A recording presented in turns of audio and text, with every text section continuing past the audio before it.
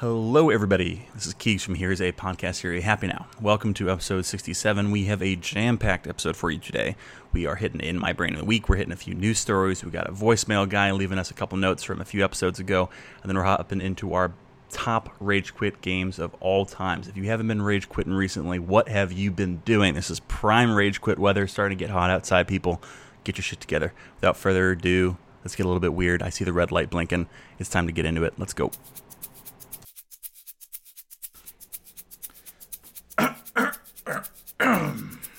What's up, everybody? Welcome to Here's a Podcast Series. Happy Now, your favorite podcast about everything and nothing. This is Nick. This is Keegs. Welcome to episode 67. We're past the Devil's episode, Nick. 2 more episodes to go. Oh my god, and then we'll end it forever. And then it's over. We have to have a blowout banger for episode 69. We do. We'll have to find some middle ground that doesn't involve, 69ing, unfortunately. I guess. But Not in a position to 69 these days, just physically, emotionally, or geographically? I'd say 2 of the 3. Fair. Okay, well, that's a fun game for our listeners. Guess which 2. Guess. How was your week, doing? Nick? It was good. I mean, hanging in, as usual. I have nothing to update you on that hasn't already been said. I'm home. I'm playing video games. I'm eating pizza. What about you? Much of the same. Lots of video games, lots of pizza. We had pizza night last night. Big night for the also had Duffy pizza Smith night last household. night. No fucking way. Do you guys do every Saturday? No, we don't, but it's increasingly becoming a once a week thing. I also live above a pizza place that is not very good, but you smell it, which is hard because when I have to do indoor, workouts now, all you do is get crushed by the smell of pizza coming through the window. And working out and sweaty and not having fun and smelling pizza is not a good fun. That's a Planet Fitness special. Yeah. Oh, I forgot. You got the lobby smells. I think I'm still paying my Planet Fitness fee in Brooklyn, New York. $10 you might as a month. well. Yeah. Who knows? Yeah. Who knows when I'll show up? There's no better deal in the world, I don't think. No, there's really not. Really not. We've got a big episode packed for you guys today. We are hopping into In My Brain. We're hopping into some news stories, and we're hitting our rage quit games of all time, and it's gonna be pretty exciting. You excited, Nick? I'm very excited. Look, video games is a passion point for us, so I'm always looking forward to us talking about it. I think that's where we have subject matter expertise the most. I think we are. Yeah, the world has changed in our favor. Can you tell me what the In My Brain of the Week is? I'd love to. I had this thought last week. I've been watching this new show, Last Kingdom. I always say Lost Kingdom. Last Kingdom. Great show, Netflix. I'll do like a deeper dive into the show later because I think it's probably on my list of like great quarantine things I've gotten back into. But there's casting in the show of a mater and a daughter. Mater and daughter.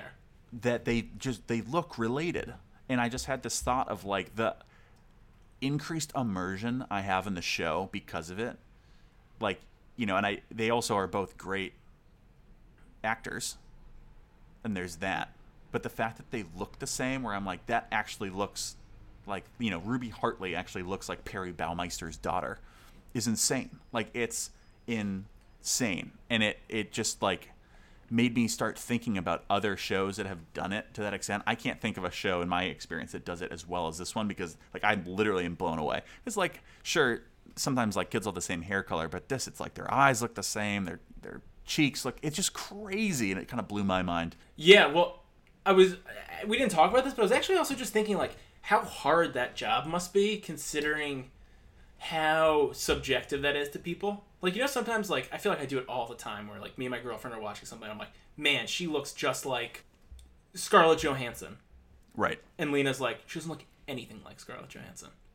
And we have fights about that all the time, where I'm like, that person, that person looks just like this person. Reminds me of this person. No, doesn't look anything like it. Like, there's something so subjective about that than to be like a casting agent to be like, no, these two, this will play. They look just like each other. And a director to be like, no, they fucking don't. And that's why I think I've been watching My Brilliant Friends on HBO. Great show, real slow burner if you're into just like poor, violent Italian towns post World War II. Which who isn't? For those who have read the books or watched the show, the two like villain characters are these rich brothers who work for the mob. The Solara brothers, and they were cast perfectly. They don't look that much alike, which is the most amazing thing, but they pass as brothers, Marcello and Michele, like You see them, you're like, oh man, those guys are 100% brothers in real life, and they're not. Elvis, what were their names? Pietro Volo and Elvis Esposito. Incredible names. Incredible names. Elvis Esposito. Yeah. But it just it like the amount that it just plays is incredible. As like, oh yeah, that guy's the older brother, that guy's the younger brother. He's the handsome one, he's the less handsome one. Right. Like right. It's like it's crazy. It's something where like I don't know. If you miss the mark, you never notice it. But if you nail it, it's like that much more. It's just that much crazier. Where you're like, holy fucking shit! Like that could be their kid. They could be related. Can I ask you quickly? Made me. Yeah, go ahead. I was gonna say like I'm thinking like a couple key TV shows for us, like and whether you think they play as a family in terms of looking like each other. Like one being like Leftovers. Like knew you were gonna say that. Yeah, totally. Yeah, they think they could pass. Yeah, even though both, like beautiful people. Yeah, but the kids look nothing. I guess they have different dads in the show, so it's in the story. So yeah, they don't need to look too much alike. Yeah, but you look at like Justin Theroux, and I'm totally blanking on who plays his wife in the show. Yeah, she's so good. Yeah, she's great. She's in the most recent season of Goliath, by the way. Another great Amazon show. Yeah. But like their daughter is beautiful. Catfished our friend, which was awesome. That was hilarious. And other than the fact that she's super attractive and has the same hair color as Justin Theroux. Yeah. They're not anything when you actually think about it, you're like, oh, okay. Yeah. And then I've got two more really quick. I'm ready. Sorry. Yeah. The Taylors, Friday Night Lights. Yeah, I mean, no. Not at all. You know? I mean, maybe. Julie kind of looks like Connie Schultz. She looks like the mom. Yeah, she could. Yeah, for sure. But not Coach as much. And then baby, what's the baby's name? And that's who you want to look like. You want to look like Coach. Coach Taylor. Connie Britton. Connie Schultz. Connie Britton. Connie Britton is the actress. This one isn't as much of a show we talk about a lot, but I feel like they tried really hard to make the kids look like the parents. Ozark. Like the daughter, they really went for it. I feel like they were like, she's got to look daughter really went for it. Like a mix of these two, of Jason Bateman and Laura Linney. The brother, not for me. Brother, like I feel like the brother looks kind of like Laura Linney. Maybe. Ish. I don't know. That's the thing is like when you don't, this is my feeling on it. If it's not nailed, it's like meh, sure. Like, did I question that they were her kid? Like, did they have freckles and red hair when like Jason Bateman's like got brown? No, like I wasn't like whoa. Right. But the fact that I literally Googled like, are these people related in real life? That's when it's like, you nailed it. You fucking nailed it, and you didn't do it at the expense of a performance or anything like that. And I was looking on Reddit, and it seems like it's pretty cool that it's alluded to in the book that this show is based on, that the daughter looked so much like her, spoiler alert, late mother, that it hurt, the main character to look at her. And I'm like, oh, shit. They fucking nailed it. They fucking nailed it. That sounds heavy. Which is kind of a funny thing to think about if you're the casting agent, where it's like, all right, the daughter really needs to look like the mom this time. I know sometimes we only want the daughter to kind of look like the mom, but this time she needs to look like it's her daughter. No, like, aren't we supposed to do this every time? Yeah, right. It's like, were we not doing that before? We phone it in most times. That's a good in my brain. Yeah, it was in my brain. It took my brain for a ride. That's #relatable content. #relatable. We're hopping into some news stories of the week. If you want to learn more about these, blogged all of them on here'sablog.com. It's a companion blog, the daddy blog to this podcast. Please go check it out. Daddy Gang, if you're looking for new following, you can hop on here'sablog.com. Daddy blog. First story, we've got a town in Virginia that two young men robbed a convenience store dressed in watermelon masks. So they carved out the inside of a watermelon, and then they robbed a store. And one of them was caught. One of them's still on the loose. And so because of that, kind of flip-flopped, because my first instinct on this, and I wrote about this in the blog, was like, I'm not one to talk down to anyone on their choice of mask, but the point of a mask is to hide distinguishing features. Am I wrong in that you have to have a pretty small head to fit it in a watermelon? Yeah, I guess so. I'm trying to think. I might be able to fit I have a small head, so I might be able to fit my head in a watermelon, but yeah, no, I think you're right. Especially if you're not just wearing it as a hat. I'm looking at the picture for the first time. They're full on, their entire face is in there. Full head, and it's also, you're not like sticking it in there and then like taking a photo and then going to sleep. It's like you're robbing a store. Like you need Even the picture kind of looks like they're like yeah. teetering around, like they can't see. Yeah, they're top heavy. Yeah, you gotta have a small head for that. And maybe there's because watermelons have such a thick peel. There's a little more like you could maybe cater the fit of a watermelon, like a pumpkin, sort of, when you can when you're you carving can, it inside, you can pull it out a lot little. of effort. Like when you look at the opposite of like you could just wear a ski mask, but that's what I don't get. That's my question. It's like there's no way a watermelon costs that little. You're like, this is more cost effective. You gotta be in dire straits to rob and be like, all we can afford is this watermelon. Well, I think what happened was it was like a barbecue, maybe a couple beers went down, and then it's like you get these watermelons, and it's like, bro, it'd be fucking crazy. It's like, let's put these watermelons in our head and fucking rob a store. Rob a store. That's more than a few beers to be like, this is the fucking best idea. Yeah, this is the best idea. You know what we could do instead of eating this watermelon? Or instead of fucking this watermelon? Dude, let's go to jail. They won't be able to see the back of our heads because the watermelon goes all the way around. It's just also crazy that like one of them still hasn't been caught yet. That's unbelievable. So I guess it worked. Right. I mean, because my first thought was like, police are just looking for guys who could fit a watermelon. Like, easiest crime to solve of all time. But then you've got one guy maybe one guy did a better job, like had a big head, spent more time carving out the inside of the watermelon. Other guy kind of did a lazy job, small head. I don't know. But one guy's out there on the loose. Yeah, I mean, I just got to agree with Candace Went here, a Sheetz customer, who says the amount of work you have to do to actually hollow out a watermelon to stick it on your head, I think is kind of crazy. Why? Why would they do that? It's so stupid. Wise words. I guess if it works, it works. Yeah, if it works, it works. And talking about things that if it works, it works, but it might not work, we're going to touch on our next subject, which is got a store reopening in Washington, D.C. or the state. Who knows? Who cares? We don't know. I want to go state because it's a little quirkier there. You know? We've got a hotel owner, proprietor. They're reopening their restaurant. It's kind of a kooky restaurant. They're reopening it under kind of the new standards of how many people can be in a restaurant at a time. I think it's 50% capacity. Yeah. They're reopening it where half of the occupants will be mannequins. So there'll be mannequins that have been kind of dressed up, put at booths, etc. And my first thought is this popped into my head because it falls in line with a number of new things I've seen in the news, of how we're changing our society and our habits around quarantine and around the virus and, the things we're learning every day or not learning every day. And it just falls in line of one of the things where it's like, why do we need to do this? And my first thought of that was the CNN hypothesizing what the new forms of greeting people would be instead of handshakes. And one was like a mahalo, and one was like a salute, which way ahead of you, bro. Was like uncomfortably close to like a sea Kyle. And then there was my favorite, which was like the two claps. Two claps to greet someone. What's up, Nick? And it's just like, this is the stupidest fucking shit of all time. Like, we could just wave. Like, I don't know why you feel like we have to reinvent the wheel. And this is the same way.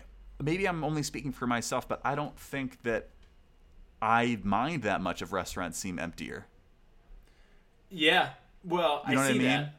I totally see that as a reason. I don't go to a restaurant and see that it's empty and be like, we're not fucking eating here. Well, certainly not right now. I think back in the day, I would have been like, man, there's no one in here but mannequins. Like, I'm not going in that restaurant. Well, no, but... Or at all. Mannequins. Like, there's no one in here at all. Like, I'm not going to eat here. But like, if you went to Aida, if you went to Aida and you're like, well, no one's eating in Aida right now, would that stop you from eating in Aida? No, it certainly wouldn't. No, you'd just be like, oh, cool, wow, we're going to get better service. We're going to get seated faster. We're going to get our food faster. Like, we can talk louder. We're going to have more room. Like, all good things at a restaurant.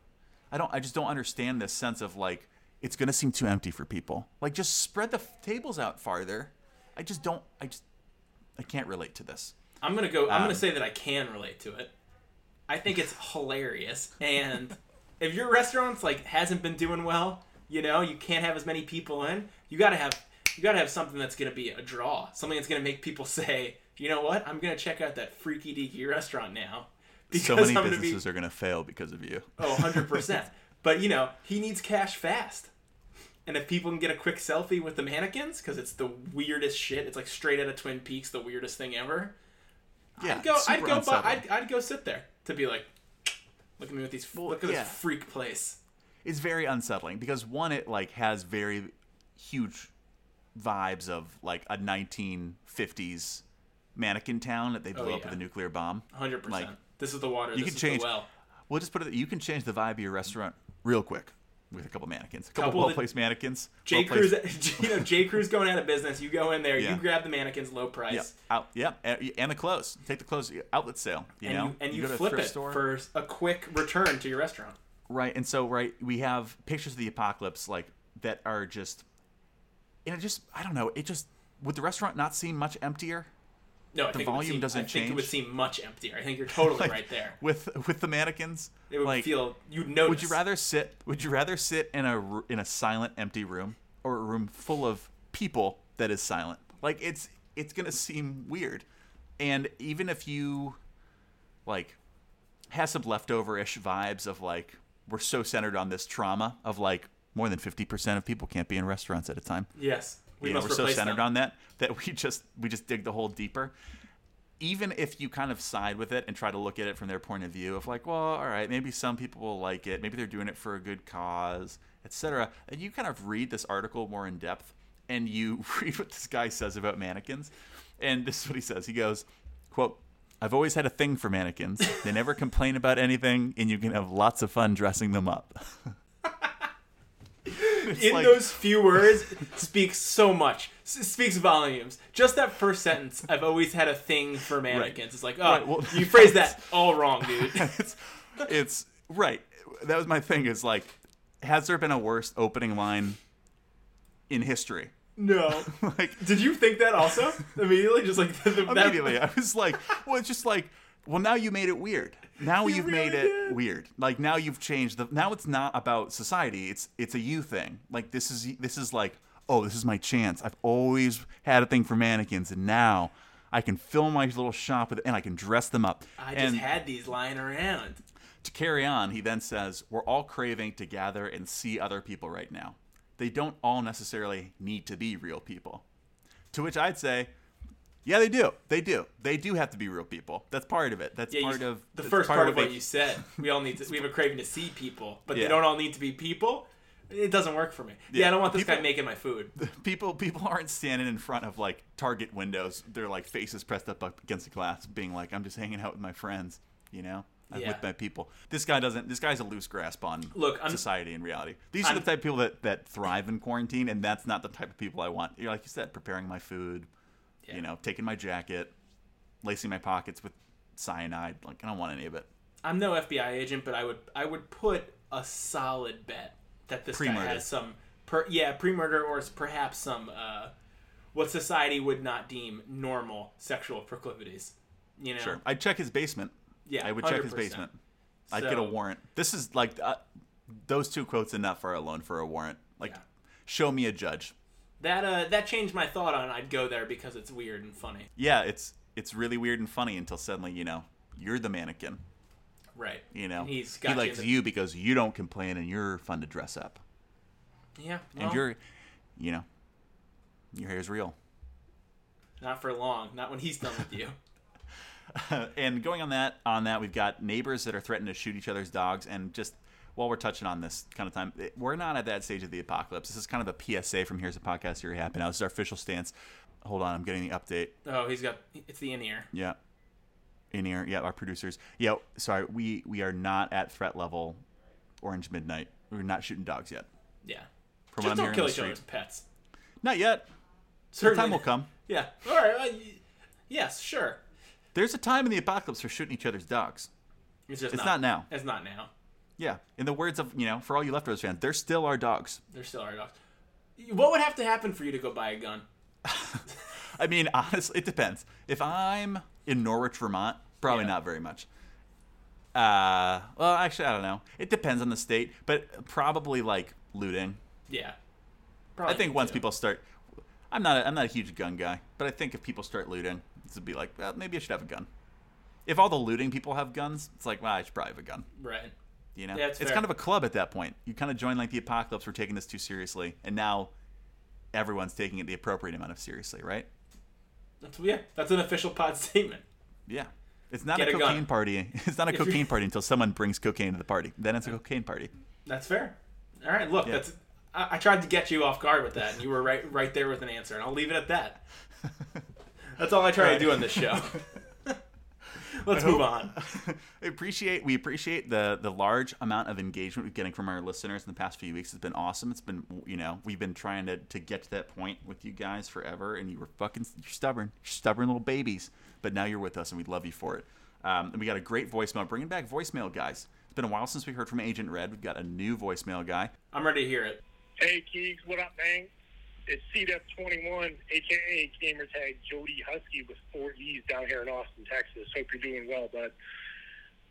Your segment on last podcast regarding cohabitation in video game tips and tricks, specifically in regards to FIFA Ultimate Team, really struck the old relatable chord with me. Really got me thinking about why I hate FIFA and Ultimate Team so much. So taking back a few years, FIFA Ultimate Team really had a huge part in killing off what I believe to have been a very robust game mode, the competitive co-op club mode, where you play with people all over the world and form clubs and play against other clubs, so on and so forth. And do this, solely just to make money for EA and FIFA by creating their own bullshit economy where they give out the crap cards, and when you actually do find something you can either use or sell or trade, guess what? They're untradeable. So, as you probably know, the only way to get tradable rewards in the game are to do that weekend league where all you have to do is play 26 to 28 games over 2.5 days, getting the crap kicked out of you by kids that got their mom's credit card and bought up all the primo players, which basically puts you on tilt, keeps their economy going, because the only way to improve quickly is to pony up some of your own cash, be able to compete with some of these jackwagons. And then add this to all the other crap you got to deal with pregame quits that waste your attribute cards, connection issues causing lag at best, and straight kicking you off the server, and contributing to your losses in ways that you don't even deserve. Just going through the motions, getting losses because you're kicked off the server every other day. And not to mention how damn lazy they got with their promotion this year, just giving arbitrary point additions and deductions for game results. And all these grievances, coupled with my inability to get my roommate invested, eventually left me no choice but to remove the entire setup from our common area. Anyway, I already can't wait for 21. Hey, take care, boys. Look, first of all, great voicemail. Great voicemail. That's a man at the edge. He does not like FIFA. FIFA wronged rage him. Quit. Yeah, he's been rage quit, and that's kind of what's wrong with our society today. His complaints about FIFA. In order to get the most out of our society, you got to put the most money in. How do you get that money? You got to play the weekend league. You got to play 26 games in 26 hours. That's not fair. You're either working untenable hours or you come from massive inherited wealth. It's not fair. Yeah, it's unbelievable. How are you supposed to start a business making less than $15 an hour? How are you supposed to make a life? I totally. You know what though? I'm playing MLB The Show right now, and I completely hear him on the fucking untradeable, unsellable thing. What am I supposed to do with all the shit you give me if I can't do anything with it? Why do I have to keep it? It doesn't help me at all. I get that all the time. Yeah. That frustrates me. And what I didn't listen to, what I didn't experience, I think with our caller and myself and my experience with FIFA, we've had very different experiences because I never had a chance to play the co-op game mode that he had mentioned that Ultimate Team replaced. So my only experience with FIFA was in Ultimate Team. And I personally think that Ultimate Team is FIFA's Ultimate Team is my favorite Ultimate Team of all the different Ultimate Teams across different EA games. But you do get to a point where it's like you grind, and you're just dealing with everything, like all the things he mentioned. Like you got people quitting, you've got your cold streaks, you've got the games that just don't go your way, and you work up enough cash to get the best possible players that don't cost like 100 million, FIFA coins, whatever it is. Right. You can the Lukaku. jump. Well, yeah, you can get your Lukaku, but if you want to get your Ronaldo, you can't. Right. It's it goes from 75,000 FIFA coins to 100 million. I mean, it's insane. It's there's no in between, and that's kind of when we would always retire. Is when it's well, now we're gonna have to shell out real cash for this, or we're gonna have to grind so hard we'll never do it. And you get relegated and never played those weekend leagues. But it just puts FIFA in a nutshell, and it just shows games can be so fucking frustrating. Yeah. They can be so fucking and they try to fuck you. And it'd be one thing if you could sell, like you said, you could sell all the cards that FIFA gives you, but you can't. You can't sell them. You're just somebody that have to live in your club. Like my club is like 180 players because there's just a bunch of like level 52s that I can't do shit with. And what am I supposed to do with those guys? You know, what am I supposed to do with like the center defensive midfielder from, you know, like the C side of an MLS team? I don't know. Feels like it's stacked against you. Feels like does. It's either extraordinarily arbitrary or it's stacked against you. And I think that is a through line through games that frustrate me. And you know how bad this guy has it is the fact that maybe the worst part of all is that he couldn't get his roommate invested, which is a huge hindrance. It was thrown in as an afterthought. Look at all these other factors he had to worry about. So I want to take that rage. I want to take his edge, and I want to take that into our next segment, which is us talking about our top rage quit games of all time. Rage quit, for anyone who's familiar with video games, is the equivalent of taking your ball and going home. It is close proximity. It is you're full of rage, shame, pride, heartbreak. You're often in close proximity to people who are laughing at you. Mm-hmm. Or telling you to calm down when you don't want to calm down. A lot of that. A lot of like phones are coming out. Yep. And it's like a very funny transfer of like you're mad at something that is not real. Like video games are a great outlet. But when you're mad at the outlet, and then that anger has to come out of the outlet back into the real world, and it's like, how do I deal with this? Like, it's so difficult to deal with when it comes back out, you know? It's like when you're pooping and then the toilet starts to overflow and you're like, this doesn't belong on the floor. Yeah, we all, believe me, that happens to all of us. We poop so much that it overflows onto the floor. No, but I hear you. That made it 35 minutes without a poop joke. Yeah. It's just like that. And there's something so frustrating about like how something so not real, something so artificial can make you so truly upset and angry. Like something that you play, it has been created just for you to enjoy and have fun. And in some cases, yeah. In some cases, I'm gonna have an exception to that in a minute. Sometimes, yeah, there's ones that are challenging for the sake of challenging, but generally there's supposed to be a return. And when you can't get that return, like we've had together, we've had separately, we've witnessed. We used to, in our college house, we had to ban FIFA post a certain hour of the night because it would just A, suck up so much time, and then B, like throw a negative aura over the entire house because someone was pissed off that they lost in overtime. And it's like, dude, you're gonna let this game fuck you over for the rest of the week? You're gonna be pissed all night? We're having a party. Yeah, and it's happening to me right now. Continue to affect us. Yeah. Yeah. What are you raging? You're just I'm mad. raging. I'm raging all the time. I'm raging. I do like small moments of like slapping myself in the face when I screw something up. I like that one a lot. Yeah. I do a lot of. I'm a big throw my phone. I'm a big in our old apartment. I would stand up and we had that big leather couch. I would fucking throw my phone as hard as I could into the leather couch, and it would bounce back at me. Bounce back. I'd try to catch it. And yesterday I did that I had a chair next to my computer, and I threw my phone, and the chair had moved, so I just spiked my phone on the ground.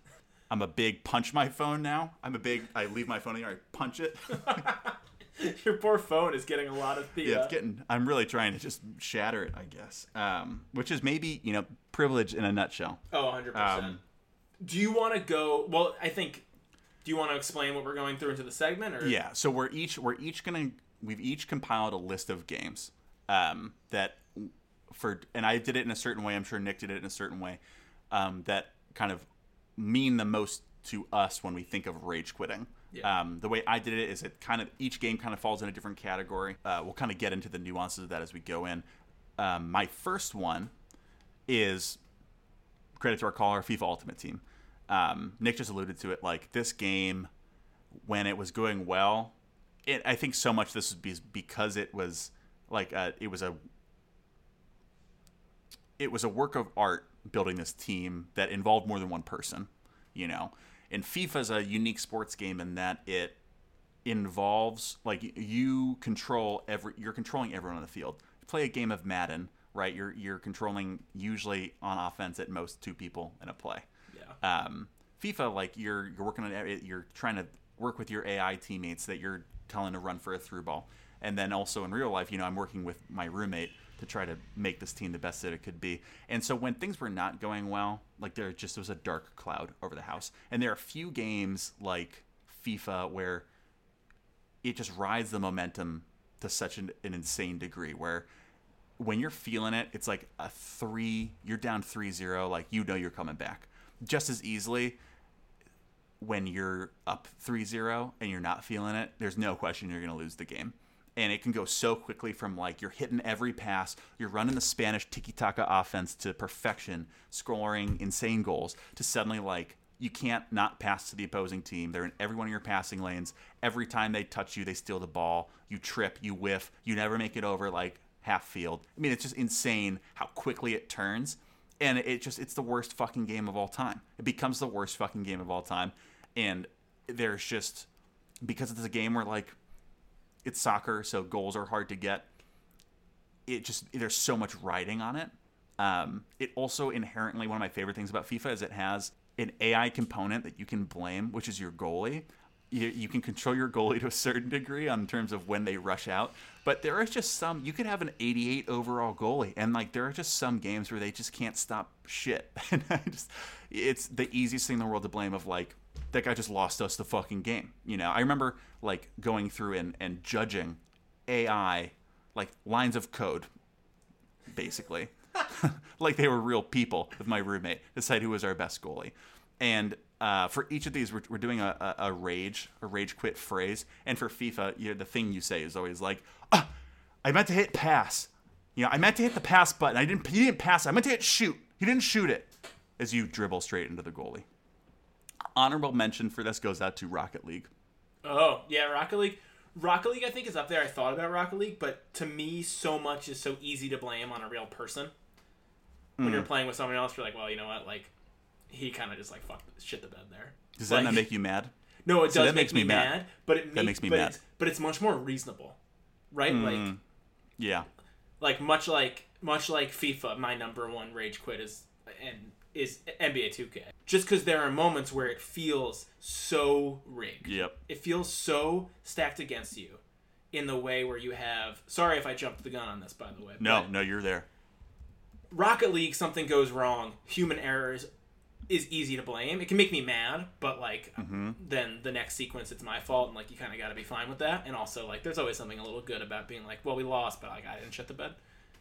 In 2K, yeah, it's like... Yeah, you can be running and gunning. You can be things where, like, you are just, like, an offensive wizard. Throwing alley-oops, like, stealing every other possession. You're stealing the ball. The game slows down. Game slows down, and you're in flow state, and things are going great. And seeing ones and zeros. Yeah, there are moments where, like, you're playing against the team, whether it's online or even against the fucking computer, and you're just like, this is unrealistic. I think also because it's matched back to real people that you are fans of, where you're like, fucking Ben Simmons can't, like, he's a great perimeter defender, but, like, he couldn't stick with Steph Curry all the way through the lane. And yet, in the fourth quarter, where I'm up 10 points, all of a sudden, he's, like, Michael Jordan fucking in his prime. Right. Steph Curry's, like, dribbling off his foot. Yeah. You're like, that doesn't feel all that realistic. And surely, like, it's because you're pushing it too hard, or you are making some sort of fuck-up. Yeah, hold the aggressive trigger. Right, you're holding aggressive, like what felt easy before the computer made an adjustment or the guy you're playing made an adjustment, and all of a sudden you're fucked up. But the most frustrating thing is when that momentum shifts and you get an open three with a player who hits open threes and you brick it and you fucking scream. You fucking scream. He hits that every time. Yeah. And there's something, it's like even playing basketball, I guess. Like, there's something so personal about it. You're so close to each other. It's so physical. And there's finesse to it that it just, and the momentum can switch so quickly that, like, there is nothing more infuriating. I play against the computer and, like, it will ruin nights for me. Where just, like, I was up 15 points. I went for one alley-oop that I missed because I got cocky. And then I lost the game by 4. Yeah. We will remember a moment in our apartment where there was massive shit-talking going on in 2K to someone who did not speak the entire game, came back and won, and then I think we saw probably the most aggressive video games explosion I've ever seen in my entire life. I forgot about this. Oh, dude, never forget. We cannot speak the words that were said on this podcast, but our friend, withstood shit talk for an entire game only to come back and win, and then I'm not sure I've ever seen someone scream at someone Explode. the way he screamed at. It's why we're not a gun household. Yeah, 100%. You know? He would have shot him in the knee. Yeah, it would have shot him in the knee. So that's my the one that makes me yank. Yeah. It's well, me off thinking about it. It's so funny because this is so close to home because we did have such a crazy phase of like 2K18. Yeah. Where we were just like, we'd each drafted. We alluded to this in episode 60 Sad, where we all drafted NBA teams and mine was the best. But so if you want to go back to listen to that, you can. It was the best. Like, I can't argue with it. You drafted best. And it was fucking infuriating because it felt like it shouldn't have been the best. We were 3 roommates. Each had drafted a team, which is a super fun activity to do right now if you're in quarantine and you've got like more than, you can do it with any number of roommates, but it's, you basically go in to 2K, you make new rosters, and the average overall average of your team can't be above 85. Is that correct? Yeah, I believe that's how we did it, yeah. So you can structure it in different ways of, sure, like, do you want 2 amazing players who are 95s, but then everyone else kind of has to be in the 70s? Or do you want to take an approach of, I'm going to get some players that are good at this, you know? And I think we all went different ways. I kind of went the Moneyball strategy, and it paid off in the long run. But there was a time, not to suck my own dick too much, there was a time where we were so into NBA 2K. It was horrible. And not only were we playing each other, we were also, my favorite part of this is we were also simultaneously all doing my players at the same time on the same system. We were all doing our careers. All of our players were basically the same person, and we would have to take turns. You'd have to take turns to go through and play. And I think my biggest rage quit moment of all time, because I didn't have that many because I always won, was when I was in the finals, Game 7 against LeBron's Cavaliers, who I hate, and I was on the Bulls, so we were in Eastern Conference Finals. And I brought my team back. We were down 13, and I brought us back to up 1. Oh, yeah. And with 4 minutes left in the game, and my computer coach subbed me out and put me back in with 15 seconds left, and we were down 7. You took the game out of my hands, coach. Like, I was the MJ of that team. I'm not MJ, but I was the MJ of that team, and you took me out for fucking 4 minutes at the end of the 4th quarter of Game 7, and you let the game just go through our fingers. Like, I'll die on the court, you know? Yeah. So, yeah, NBA 2K, it's a great one. It makes you so mad. It makes you so mad.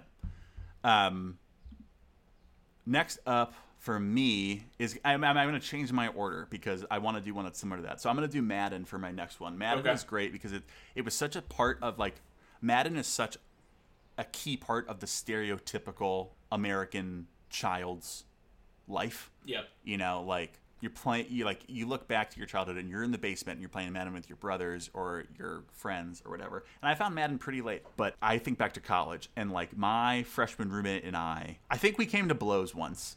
It was a very similar situation of just like, the shit talk was personal, and we're sitting right next to each other in this tiny dorm room, and like, it would get real so fast. And it's just one of those games where everyone, I think, thinks they're good at Madden to a certain degree. But Madden's a great game because there's always someone better. There's really always good. someone better. And, like, the best players of Madden are the people who you play them online, and they've got the play that scores every time against a zone defense, and then they've got the play they can audible to that scores every time against a man defense.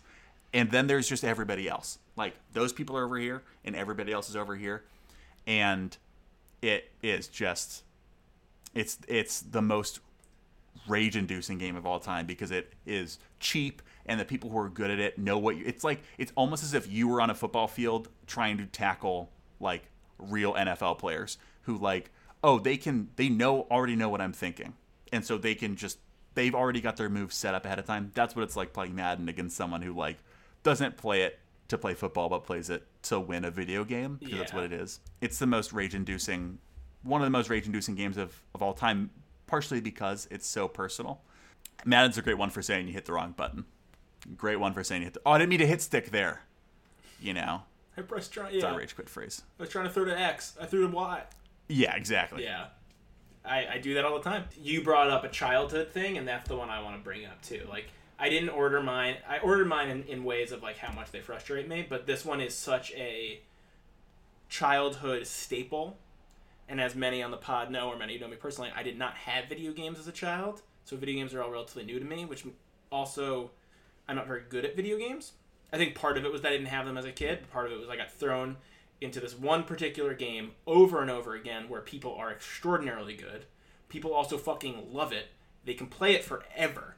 Hours and hours and hours. It's probably the number one sleepover video game from our childhood. Moved into freshman year. I'm wondering if you can guess what I'm talking about. Seems like there's not a lot of skill involved because it's fucking stupid. But there's a ton of skill involved. And I think this is on my list too. Do you want to say it at the same time? Yeah. 3, 2, 1. Super Smash Brothers. Yeah, Super Smash Brothers. Fuck Super Smash Brothers. The game just sucks. Like, I'm gonna be the first to say it. Like, I don't have any like real insight into like the nuance of how it plays. Like, I pick Kirby because Kirby fucking can fly and doesn't, because I get knocked off so much time. Like, I don't know the combos. People have so much strategy and skill to it. I don't know any of the items, and we would play for hours and hours and hours. And when you define Rage Quit as I'm taking my ball and going home, like, that's the number one game where I was like, I'm just gonna go do something else. Like, this is so not even close to fun for me. Like, you guys are so good at this. I don't even have like a fucking chance unless I get the hammer and you guys aren't noticing. And I can't even improve. Like, there's no improvement if you're not already good for some reason. So, to this day, I still suck at Super Smash Brothers. People still love playing it, and just fuck that game. And I have no word for it because, like, all I could do was joke. I'd be like, oh, I'm goofing around, like, I'm gonna eat you as Yoshi, just because, like, I didn't have a shot in hell. And so my Rage Quit is that Super Smash Bros. Fucking sucks. In the immortal words of my freshman roommate Josh, to get better at Super Smash Brothers, to know that you're ready to play against people, you turn out the lights, you go into a game, no items, against 3 level 9s, and you don't turn the lights back on until you win. I never had that experience. Super Smash Bros. Is also on my list, and so I'll go to that one next. I was going to go to it next anyway. I'm coming at it from a similar angle as you, except for the fact that I was really good at Super Smash Brothers, and I did play a player who I knew all of their moves, and I knew all of their combos, and I knew their strengths. And that was the thing, is everyone had a favorite player, and everyone knew exactly what they needed to do to beat. Like, they knew the meta for that player. And, like, who was your player? Who was your character? Mine was Luigi. You know, and in the original Super Smash Bros., like, I would just use I was a fire punch expert. Like, I had the timing of the fire punch down to like a millisecond, and then they nerfed it in later games. But in that first one, like, it was just like couldn't be touched, and it was so fucking cheap. And it is just a perfect example of how impossible it is to remain objective in video games, because when you're not playing well and you're getting beat, no player in the game is cheaper than the person who's beating you, and no player is worse or less adept at handling adversity than the player that you've selected. And it would make you so fucking mad when you weren't playing well. And it is also deserves a special place on this list, along with honorable mention Soul Calibur 2, similar game of like, you're just, once you get past the point of pressing buttons and you're learning combos, it becomes a whole other game. But one of the best Rage Quit phrases of all time, which is just very passive aggressively congratulating the opponent for playing as well as they did while they were button mashing. It's the best thing to say to someone. Dude, you're just button mashing. You're just button mashing. Dude, you just press random buttons. There's no art. You know? That's a very good like video game trope. I sort of forgot about it being like, you're a button masher. Mashing, yeah. Spray and pray is another good one. Yep. All right, that's good. Both Super Smash Bros. What you got next? For very different reasons. My next one probably shows my noobness in video games, but it's Grand Theft Auto. And not because Grand Theft Auto is a particularly hard game, because like even I can beat Grand Theft Auto, but because I think what frustrates me the most in video games is when you get so fucking close to finishing something like a mission or a quest or whatever, and then something stupid pulls it out from under you. And I'm not a good Red Dead Redemption. I'm not a good horseback rider. Grand Theft Auto, I'm not a good driver.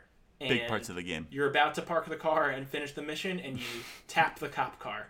Just barely. You just clip it, get a star, it's all fucking over. And those missions are so long. You have ones that are like half an hour of you running around having to do all this stuff. You're in the casino and you have to, get to the roof and do all these things. And then on your ride home, you tap the car. You accidentally run someone over. In Red Dead, you're riding your horse and you cut someone off and they shoot at you and then you shoot back realizing, fuck, I should have just ran away. That's what pisses me off, and I think for me, the rage line is I barely touched him. That pisses me off. That's a good one. That's a good one. And that's what it's like, fuck it, I'll do this later. I'm out. I spent too much time doing this. Yeah, right. I spent all this time into like doing this crazy, because it is the Rockstar missions are like classically super like fucking long, and especially the intro Rockstar missions where it's like, no, we want you to feel like you're in this world before you become a violent maniac. Drive mom to church and don't want to do the this store over and over again. Yeah. And you're like, I don't want to follow the rules. I didn't buy this game to follow the rules. I follow the rules every day. Every day, Mom, I follow the rules of your house, of your home. What's your next one? This one is classic because it's the game of our adolescence, which is Call of Duty 4 Modern Warfare. GoldenEye kind of falls in the same bracket of like the first-person shooter, but it's just too old. And like when we were playing GoldenEye, we didn't have the hormones that enabled us to rage quit in the same way. Mm-hmm. Call of Duty 4 is great because it was still far enough back, like it spawned this idea and the line 1v1 me, bro. Like the 1v1 in Call of Duty was like the duel of middle school kids who couldn't get their aggressiveness out in any other way. And like the odds were so even because all of the classes were preset. You couldn't create in the original Modern Warfare, couldn't create a class for split screen, I don't think. So you had to use the presets. And so like there was nothing cheap in that regard. It was just map knowledge, it was presets, and it was just like you'd go 1v1 on a tiny map and you would see who came out on top. And like people would settle disputes this way. You'd be like, who's getting the TV tonight? It's like, well, whoever wins, best of 3 on shipment gets the TV tonight, who has cleaned the dishes, etc. And like it gets intense, and I'll never forget the rage quit term for this one. What you shout is sweet fucking screen peeking. Dude. Screen peeking. You're a screen reader. Peeking. And everyone would fucking screen peek. You'd also test everyone. And then it comes to the point where you're sneaking up behind them to test to see if they turn around. Accusing someone of screen peeking is amazing. When I was applying to colleges and I was going on an official visit for rowing, I went to a small liberal arts school in the northern part of New England. And on that official visit, I was hosted by the captain of a rowing team who asked me to 1v1 him. Asked me if I played games. Asked me if I played Call of Duty. I said yes. Asked me to 1v1 him on shipment. And I kicked his ass. And you're damn fucking right I screen peeked. You're damn Is fucking that right. real? Because everyone fucking did. If you didn't everyone fucking screen peeked in that game. And it was the beautiful part of it. And it was knowing when to draw the line, Because the thing with Call of Duty is like, as long as the games were close, you didn't get that mad. Yeah. You didn't get that mad. But as soon as you started to die like 3 times in a row, the thread started coming out. Pull that one thread, and it all comes unraveled. It's an epic choice, because I will say, like, it's not on my list because I didn't play it enough, but it did spawn like all of the great lines from my teenage years. One of which, in like a 1v1, Berman, I'm gonna fucking kill you. Good luck finding me. Like, that's from Call of Duty. I think Berman just hiding somewhere, hoping that screen reading. And then the other being, I'm moving up. Which was we'd sit on the back couch playing video games. The first person would get killed and someone would say, I'm moving up. And we'd all have to go sit closer to the TV on the coffee table. Gotta move up. Yeah, all Classic. Call of Duty. Classic. Honorable mention goes out to Call of Duty Modern Warfare 2 because it introduced the Akimbo dual-wield 1887 shotgun, which if you know, you know. Which one had the dogs? Long-range... 3? Oh, Call of Duty 3. I think that started it. They did like the World at War one was the first one. Yeah, it was terrible. I had fun with those in the multiplayer because all I could get were the dogs. Get the dogs. That's a good one, and that actually reminded me of one that I only have 4, but I'll do a quick also childhood shooter game that we probably played the most, which is Halo 2. Mm-hmm. Right in the like 7th grade, all we do is play.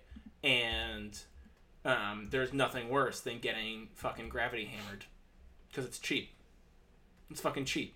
You can hit with the gravity hammer? Like, come on. Dude, yeah, you don't take a hit from the gravity hammer. You're just bouncing around, jumping like 50 feet in the air. You give me the smackdown. Did you play a lot of Halo growing up? No, I didn't. I wasn't a huge Halo guy because I kind of fell on the Call of Duty side of which one of those. I feel like you fell in either one of those games. Yeah, I played a lot of Halo. Very similar. And it was a similar thing, which was like you're fucking screen peeking, or you can't use those weapons because fuck it, they're too easy. And then also just like the level of how fucking intense people were about it, where we just play online and with kids from fucking middle school who would just rock you and then come in the cafeteria the next day, and like that was really their badge of being cool. It was like you fucking drop their little middle school balls on the table. You suck at Halo. I was like, fuck you, I don't suck that much. Yeah, you suck at Halo and you haven't started growing pubes yet. Yeah, it's like, fine, you're right, I haven't. But you know what? Fucking, I can name all those kids. Look at where we are now.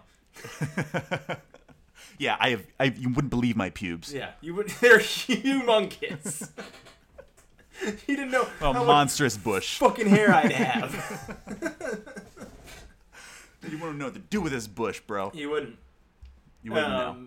What's your next one? Is this the last one? My last one is a niche pick. It is Sekiro: Shadows Die Twice.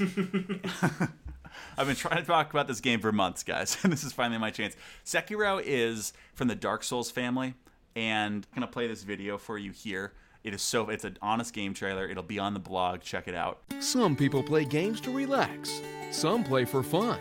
Others just want a game to them till they love it. From Software comes Dark Souls. And that's Dark Souls. And it is that. It is like every opportunity you have to die, you die. And Sekiro is the classic game of like, it's not that hard to fight the grunts. But then you get to a boss battle, and it takes you 2 hours to learn the moveset, to learn the boss's moves. And then you get there's always the one life you have where you get so close. You get them down to like a smidgen of health left, and then you die. And you die in like 2 hits. And then 3 games later, you like get the boss perfectly. And it doesn't make any sense. And it just is the most like, so few people make it through those games because they're so hard. And like Dark Souls itself is kind of infamous for like its exploits. Like it's kind of a glitchy game. And so that can be super frustrating. And you're doing a lot of like spam dodging in Dark Souls, where Sekiro's like a smoother game. So it's a lot more like learning how to block on, nailing your block timing. And like nothing feels better than defeating a boss in Sekiro. Like, because you feel like the man, and like you actually feel like you earned it, and it's crazy. But nothing is more frustrating than that. And like I'm at a part of the game where I can't. It's breaking my heart because I took a break from it. I'm so determined to beat it. I took a break, and I'm in this part of the game where it's locked, and so I have all these impossible endgame bosses, and I can't get my groove back. I can't get my coins back. I can't because half the map is locked with just like impossible characters, and I'm realizing that like I'm gonna have to replay.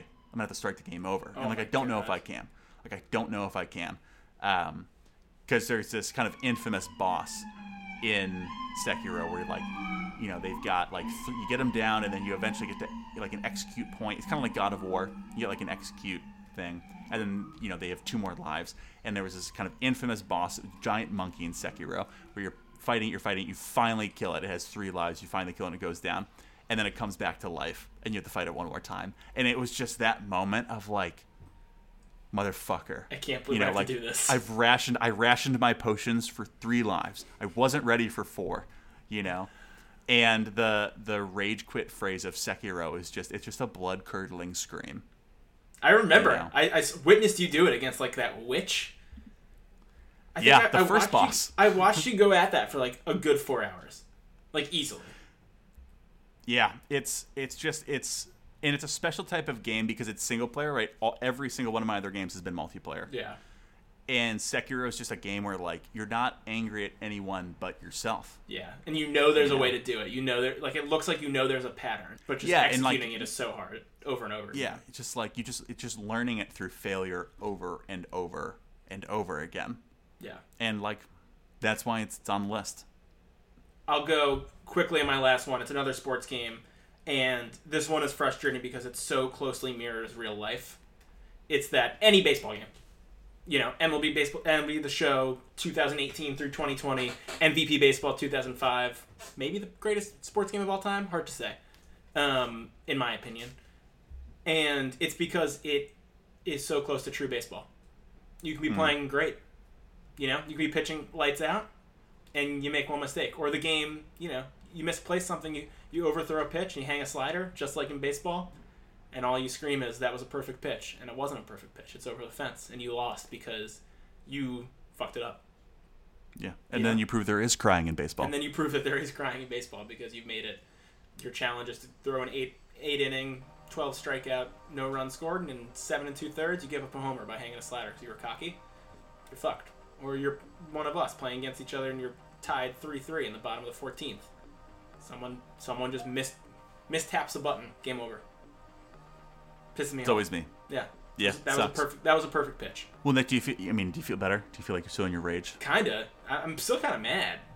Yeah, I've gotten more mad. I'm still raged up from just talking about the first one. Well, hope you enjoyed the episode, guys. That's episode 67 of Here's a Podcast. You're happy now. Thank you so much for joining us. Thanks for talking video games with us today.